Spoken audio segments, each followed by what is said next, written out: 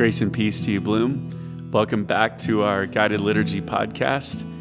Our hope and prayer for you in this time is that you would encounter the peace and the presence of Christ. We'll be engaging together in a liturgy of prayer, confession, and a meditation on Scripture. It's good to be back together again. It's good to have you with us. Bloom, let's join together with the church worldwide and say the prayer of the day together. Father in heaven, who at the baptism of Jesus in the river Jordan proclaimed him your beloved Son and anointed him with the Holy Spirit, grant that all who are baptized into his name may keep the covenant they have made and boldly confess him as Lord and Savior, who with you and the Holy Spirit lives and reigns, one God, in glory everlasting. Amen.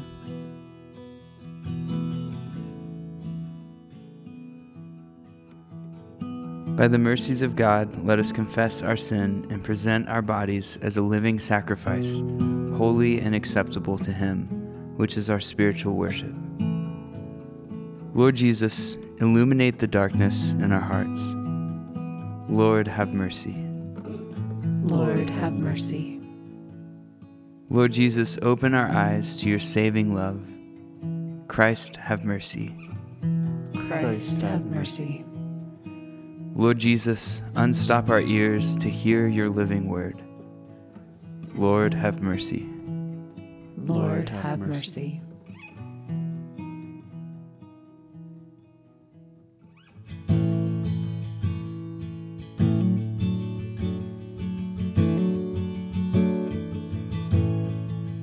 Though the tears fall from our eyes, the ground in turn is watered. Creation springs from the earth, so new life can come out of our sorrow. Though grief holds on to our hearts, its grip is beginning to loosen. With hope we look to the Lord, to where our help comes from. When we've said all there is to say, and our words feel shallow and empty, you give us a reason to sing and turn our mourning to dancing. Oh, rivers of living water flow from your heart into ours, so fill us to overflowing until we thirst no more. In you our souls find rest, you hold and hymn us in the longings of our hearts are met. In you our souls find rest, you hold and hymn us in the longings of our hearts are met. In you.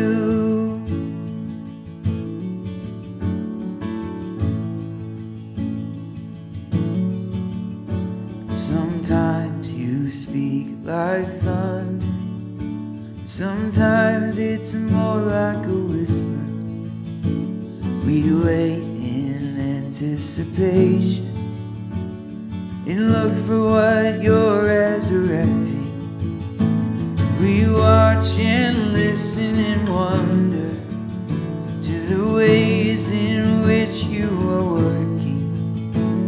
We pray with hearts wide open to hear your voice, oh God. And in you our souls find rest, you hold and hymn us in the longings of our hearts are met.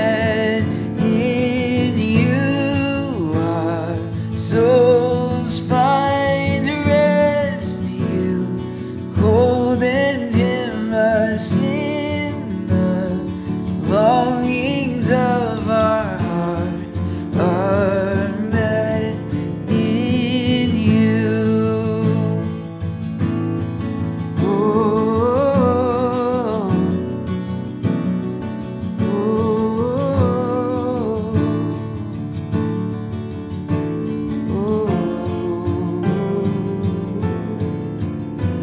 In you our souls find rest. You hold and hymn us in the longings of our hearts are met in you.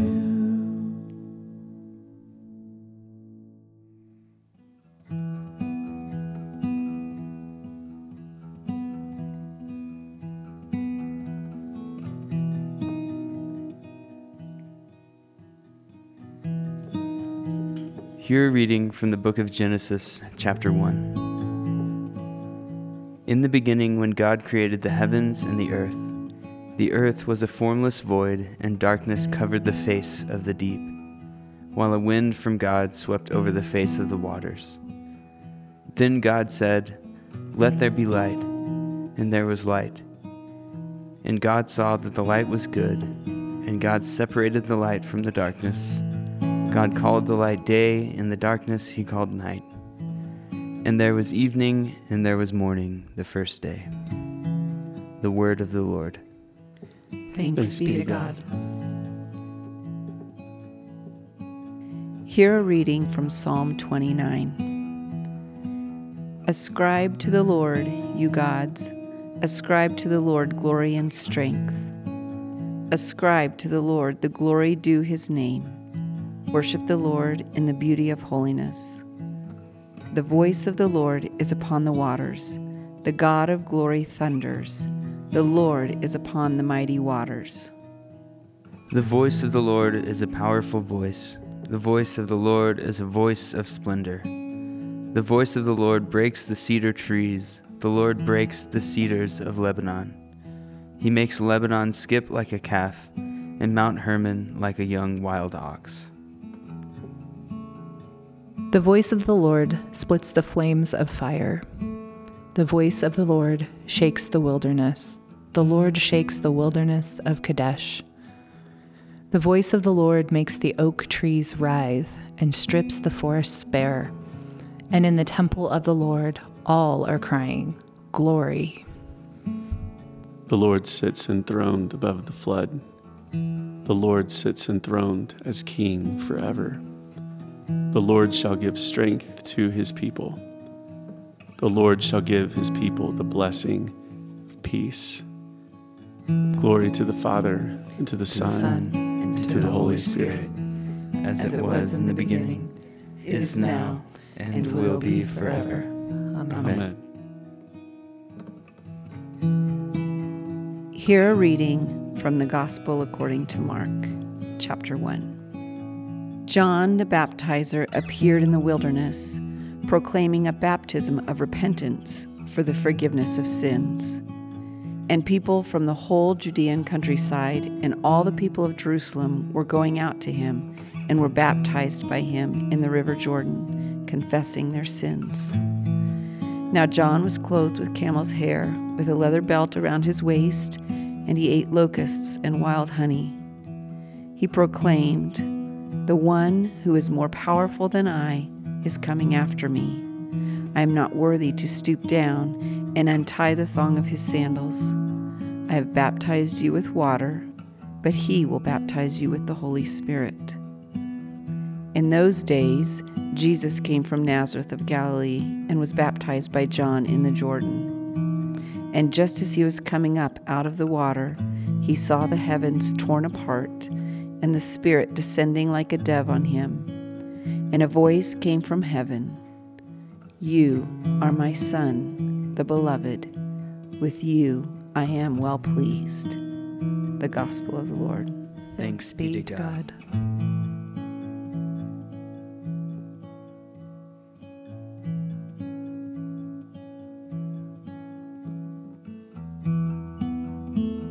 We'll We're in the season of Epiphany, which is the season that follows Christmas. And it's a really bright and inviting season because it calls us to go back to those stories of the life of Jesus and to see the way that he loved people and he interacted with people, that he healed and he set people free and he included people into the life that he brought on this earth as the light of the world.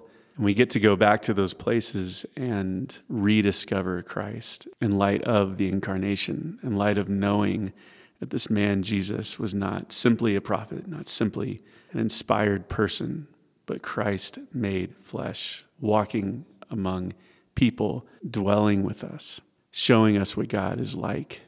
Someone at Bloom once said that Epiphany is the season that Bloom continually finds herself living in. And I agree with that, because the energy that drives us in this season is one of discovery, of openness, of renewal, of allowing the Spirit of God to shape how we see the world and how we perceive ourselves, how we see God, and how we participate in the life of Christ that flows from us and around us always. It's interesting because the church brings us back to John the Baptist here. He's standing in the wilderness. He's inviting people to partake in a new life, and he's speaking of the light that will come into the darkness. He stands under the rule of what we may call today as an oppressive regime.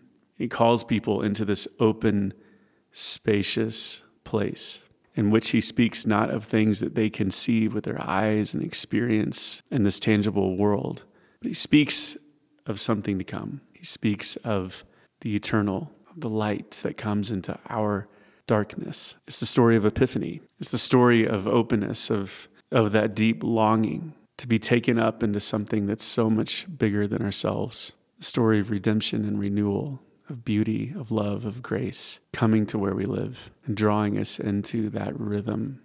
On the last Sunday of Christmas, just as we were about to exit that season, the readings that the church gave us, and we didn't do an episode on this, but the readings drew us back to that night, that Christmas Eve, while we were singing Silent Night and Joy to the World and had our candles lit. And it was this beautiful time of the culmination of our hope and our longing. And not only that we have practiced in solidarity with the people of God, but also this year that we have so tangibly felt that longing for things to be made new, that hope that Christ would be with us in our darkness. We're standing in Christmas Eve as a gathered community saying the light has come in the darkness.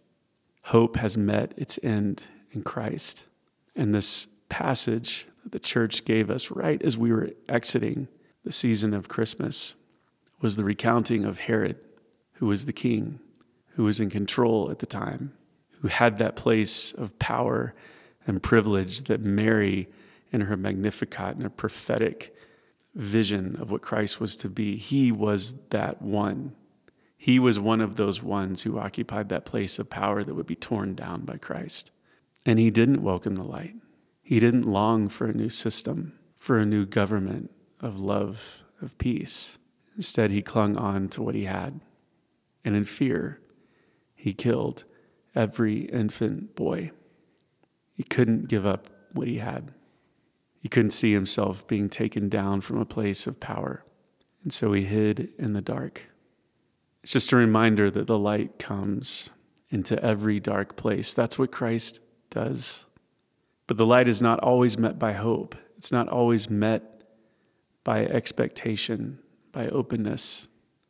In the hearts of some, it's resisted, both then and now.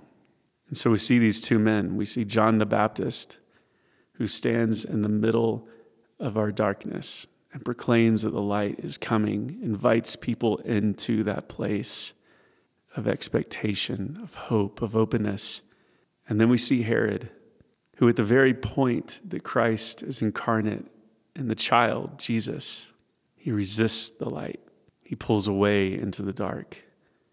And all that happens in the dark is made manifest in his actions. It results in murder and fear and pain. So here we are, 2021. Bloom, we stand as people who are given the great invitation to be those who welcome the light into our lives, who work to see the light be made manifest in every dark place. We also stand as people who are prone, just like Herod, to hide those places of us that don't want to be exposed, to hold on to our authority, our power, whatever sense of that we think we may have, and to pull away into darkness and isolation. We find ourselves, too, in the midst of a world where the light is hoped for by so many, and for others, the darkness is clung to.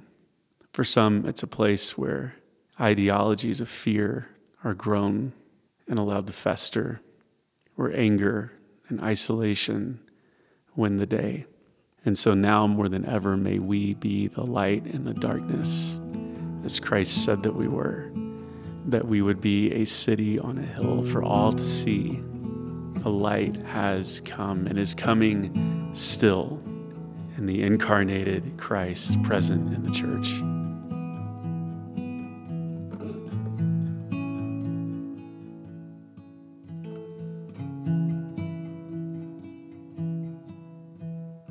You have this like beautiful picture of Christmas Eve, and then like under the darkness, there's this whole plot to kill people, that's built on fear.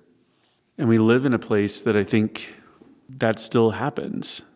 It literally happened this week. Yeah, it did literally happen. That there's always the plot of the enemy is always at work. I think that's what's been so hard for me in the wake of last Wednesday, to be like, why would you do this? Like, what is going on in you that you would do this? And it's because people expose themselves to things that are hidden in darkness. And I think where you see like these ideologies of hate and fear, they're always hidden. Like the Ku Klux Klan had its meetings in secret. And you didn't know who was a member or not. Like it was hidden.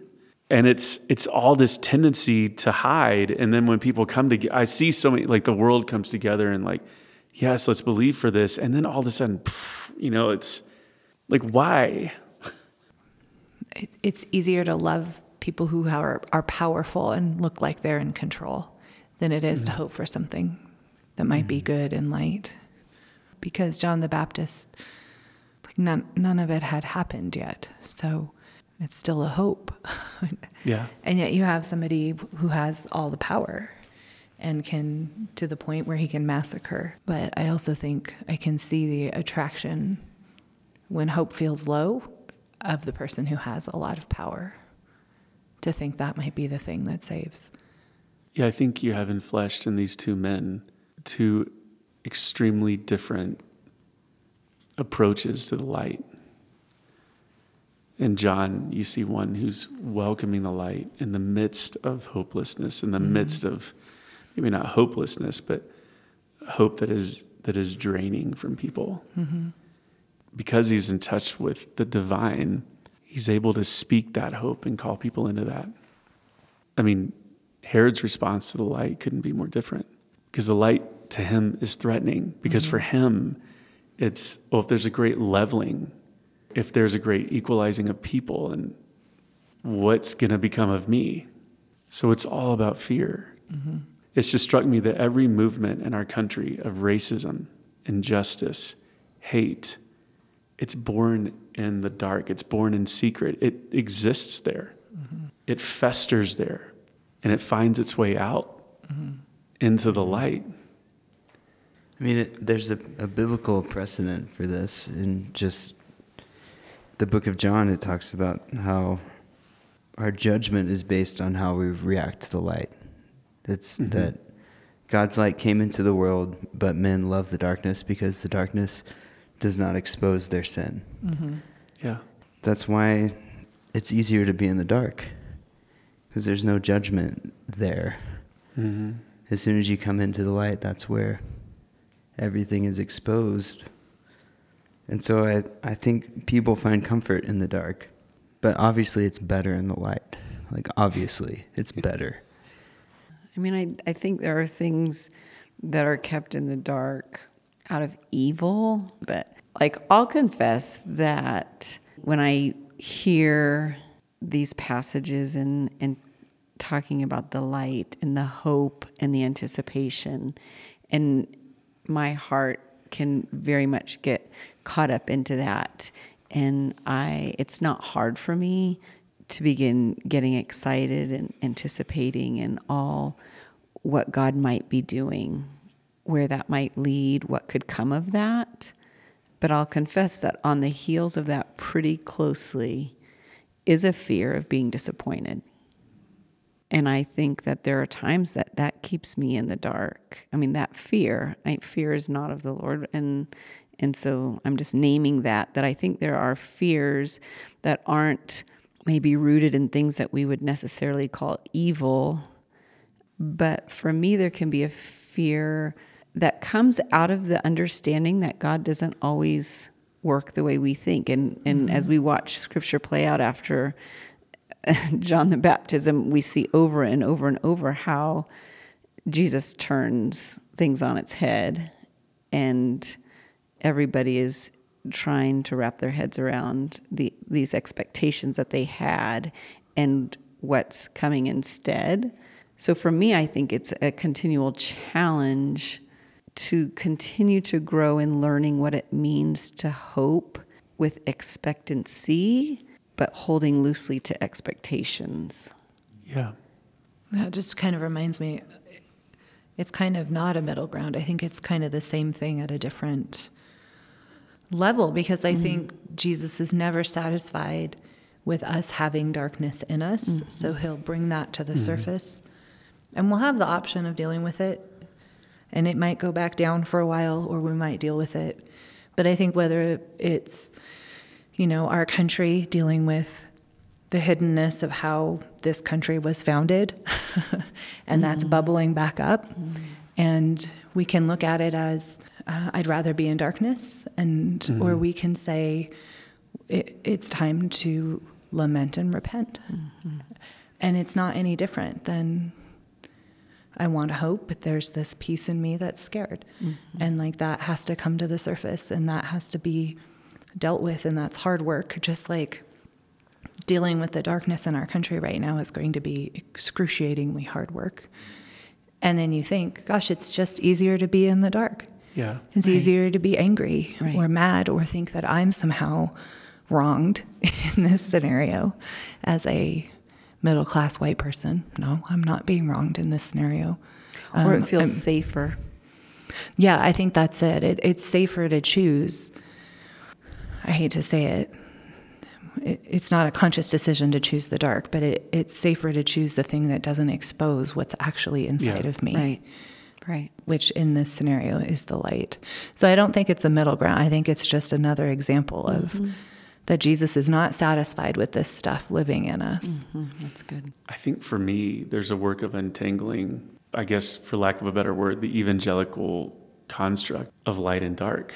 When I think about that picture, that prophetic picture of Jesus in Revelation, the sword is coming from his mouth, and he's Jesus, the liberator and the healer and the great equalizer of all people. And when I think of that as the light, that doesn't mean being in the light is easy or that everything's okay. I mean, you were just talking about the story of John the Baptist, but it is to say that when we suffer in the light, and we cling on to each other, and we hope together in the light, and we submit to Christ in the light.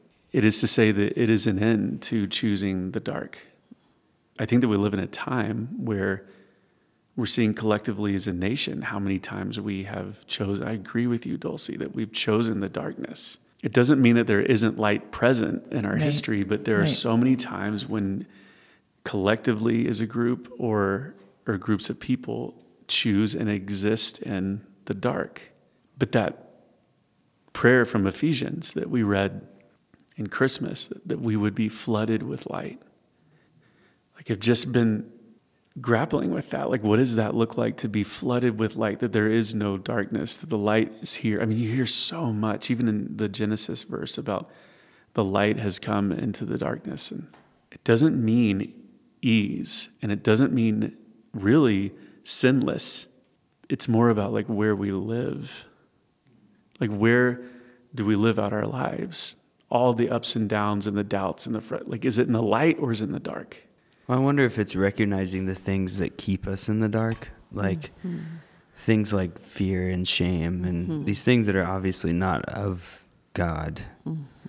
At the very least, opening our eyes wide enough to see those things, I think, could be a way to get us out of it and to start seeing the light for what it is and not the scary thing that exposes things and burns, but it's something that's where people are. It's where community is. It's where shared life is. It's where healing is. It's where healing is. I mean, exactly. I think that's what I'm struck by is that like the work of having light flooded in is like the most excruciatingly beautiful work you could do. Good words. Yeah. And it's where freedom is. Yeah. And so I think it is, Seth, those questions I think are really good. When I'm not walking in freedom, I'm not walking in the light.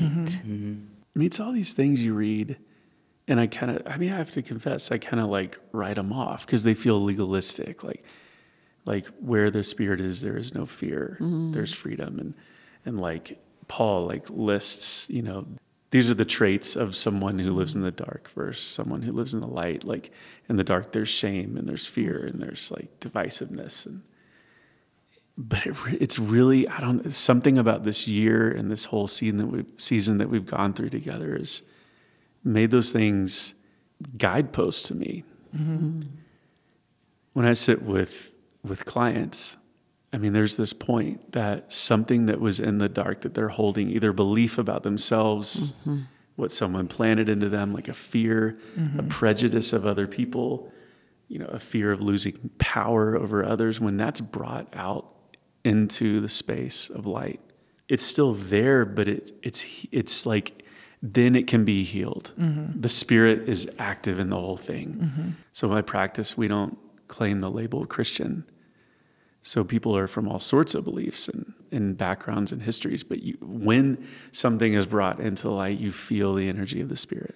Just think about Herod, and I know this is like really simplifying the story, but if Herod had come out to his counselor or his priest or whatever, and said, I'm having a problem with letting go of the power that I have, that at times is manifest in oppression. Christ is coming incarnate. It's happening. What if he had brought that into the light? I know it's kind of silly to think about, but it's also like powerful to think about. I think we're so used to Bible stories where people have done radical, insane things to say, I'm going to bring this into the light, that we forget how insane those moments were, or how terrifying. But I just my own experience is that I am terrified. I mean, it's like this thing in me that thinks that maybe Jesus hasn't seen these things yet. So I'm even afraid to bring that up. And that moment before you say it, even if it's not to Jesus, if I were to confess my deepest sin to you, Taryn, like right before I said it, there's that terror. Sin? Wait, what? Which sin? What? Yeah, do you guys want to hear it? Do you guys want to hear it? But just right before that terror, like, am I okay? And that's Herod too, right? He's coming to grips with that. Like, I'm not okay. I might lose power. And his response was like, death and destruction. But to kind of what you were saying, Seth, about light brings community. It brings a place where I can say, this is who I am and this is my past. And to have someone who can sit across from me and go, okay. Yeah. Okay, here we are. And not run from the room screaming, which is what I'm convinced everyone will do. Or convinced even that Jesus will do. So, yeah, because there is no condemnation in Christ, the light. I mean, to be a part of a community like that, think of how the world would be different, or our country would be different, our church would be different, if we believed that, if we were flooded with the light, and that when people confessed and when people were honest, that there was no condemnation, there would probably be less hiding. Yeah, it's interesting, that metaphor, that picture that Jesus gives his disciples, trying to say, there will be a day when I will not be here with you, but you will, by the Spirit, be the incarnation of Christ, and you will be the light of the world. And he says you're a city on a hill. And he talks about drawing people. But I think so many times in the U.S. evangelical church, it's twisted. It's like it's a spotlight. Yeah, exactly. To go pry and to go judge about things that we have no business judging. And I think it's that piece where it's like all we do is pick at other people, and we never say what's ours. We never say, I struggle with this. How many Christian leaders have fallen after saying, the marriage bed is sacred, and judging people for sleeping outside of marriage, and then they're sleeping with multiple people outside of their marriage bed. Or, we can go into the homosexuality thing and how Christians feel about that. And narcissism. Yeah. And I just go, it's your question, like what would happen to the U.S. white church if we started letting the light in? We might actually be an attractive thing to people again. But we are, quite honestly, we are hiding. We're hiding who we are on the inside. That's like deep and dark, and I'm sorry that it's obviously a generalization, but that's just like where I'm at right now. I'm very unattracted to the Christian religion in the U.S. right now. I think you and so many people. Yeah. It's so easy for the church to be wrapped up in all this political mess that's happening. I hate that for the church. Me too. And for the world. I feel like the church could be a really beautiful, healing thing for people, but it's being seen as something that is associated with things that are of the darkness, really. Yeah. It's tough to be in a place where the church is healthy and it's beautiful and it could actually be a place of healing and peace for people, but it's just associated with so much darkness right now. Yeah. It sucks. It is dark, but it's reality. And that's what conviction and repentance are for. That we would be convicted and that we would repent and change, because that's where life is. Dulcie, you and I were in the back, and the service was just so good and rich last night. And I walked over to Dulcie and I said, I don't know if I want to sing fast songs in church right now.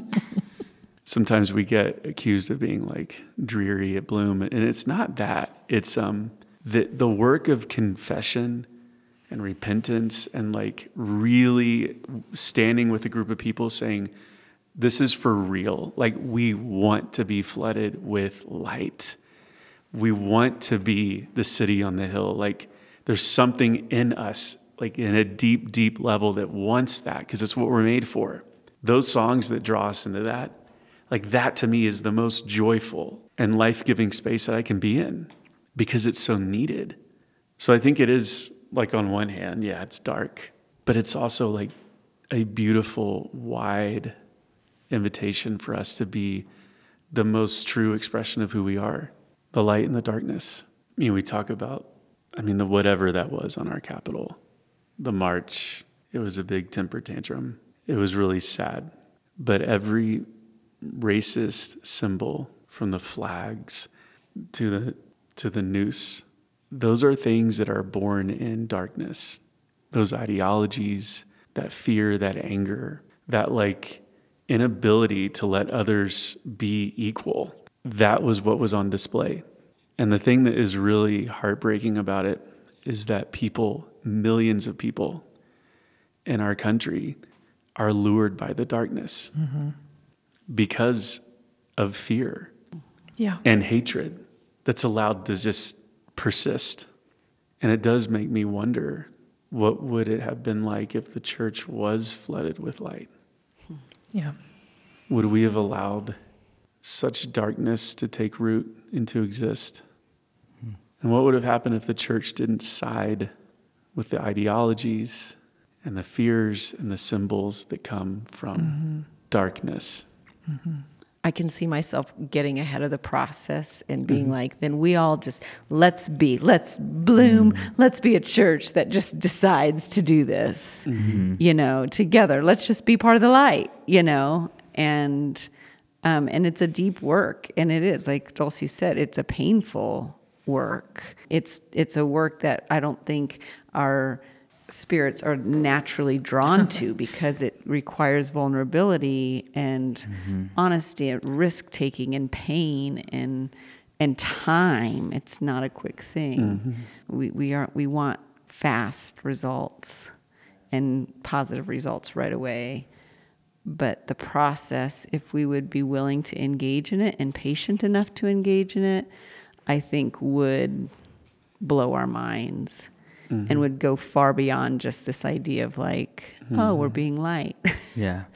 There would be healing. There would be freedom. There would be community. There would be reconciliation and joy and peace and hope. And then as a result, it would be a warm light that people are drawn to.